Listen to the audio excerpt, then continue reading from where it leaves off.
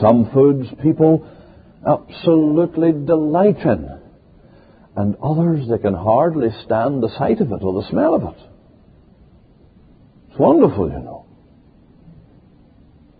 There's one person looking down at a dish, and they're having to mop up as they just drool at the thought of it. Others, well, they have to turn away lest there be a mopping up of a different type. Oh, not for them. Not for them. But listen, throughout all the ages in which men have lived, and in which the truth of God has been preached and sinners have tasted of Jesus, no one has ever complained.